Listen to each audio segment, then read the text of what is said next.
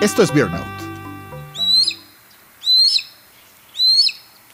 Si bien la mayoría de las aves rapaces son solitarias, el aguililla rojinegra vive y caza en grupos de entre 2 y 6 individuos. La cacería comienza en las primeras horas de la mañana cuando los miembros del grupo se reúnen en postes de luz, árboles o cactus gigantes. De ahí las aguilillas vuelan de una posición a otra en búsqueda de presas. Mientras unas vuelan al frente, el resto le siguen.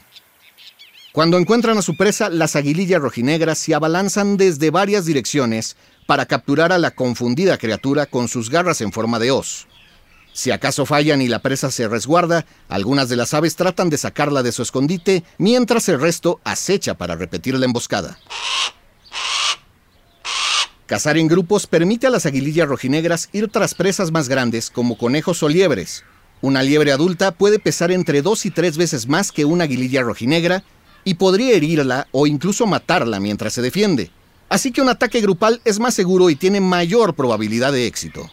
Otra posible razón para trabajar en equipo es que así es más fácil cazar en hábitats con arbustos y otros matorrales en los que las presas pueden esconderse. Sin importar los beneficios, la estrategia de ataque en grupo de la aguililla rojinegra la distingue de otras aves rapaces.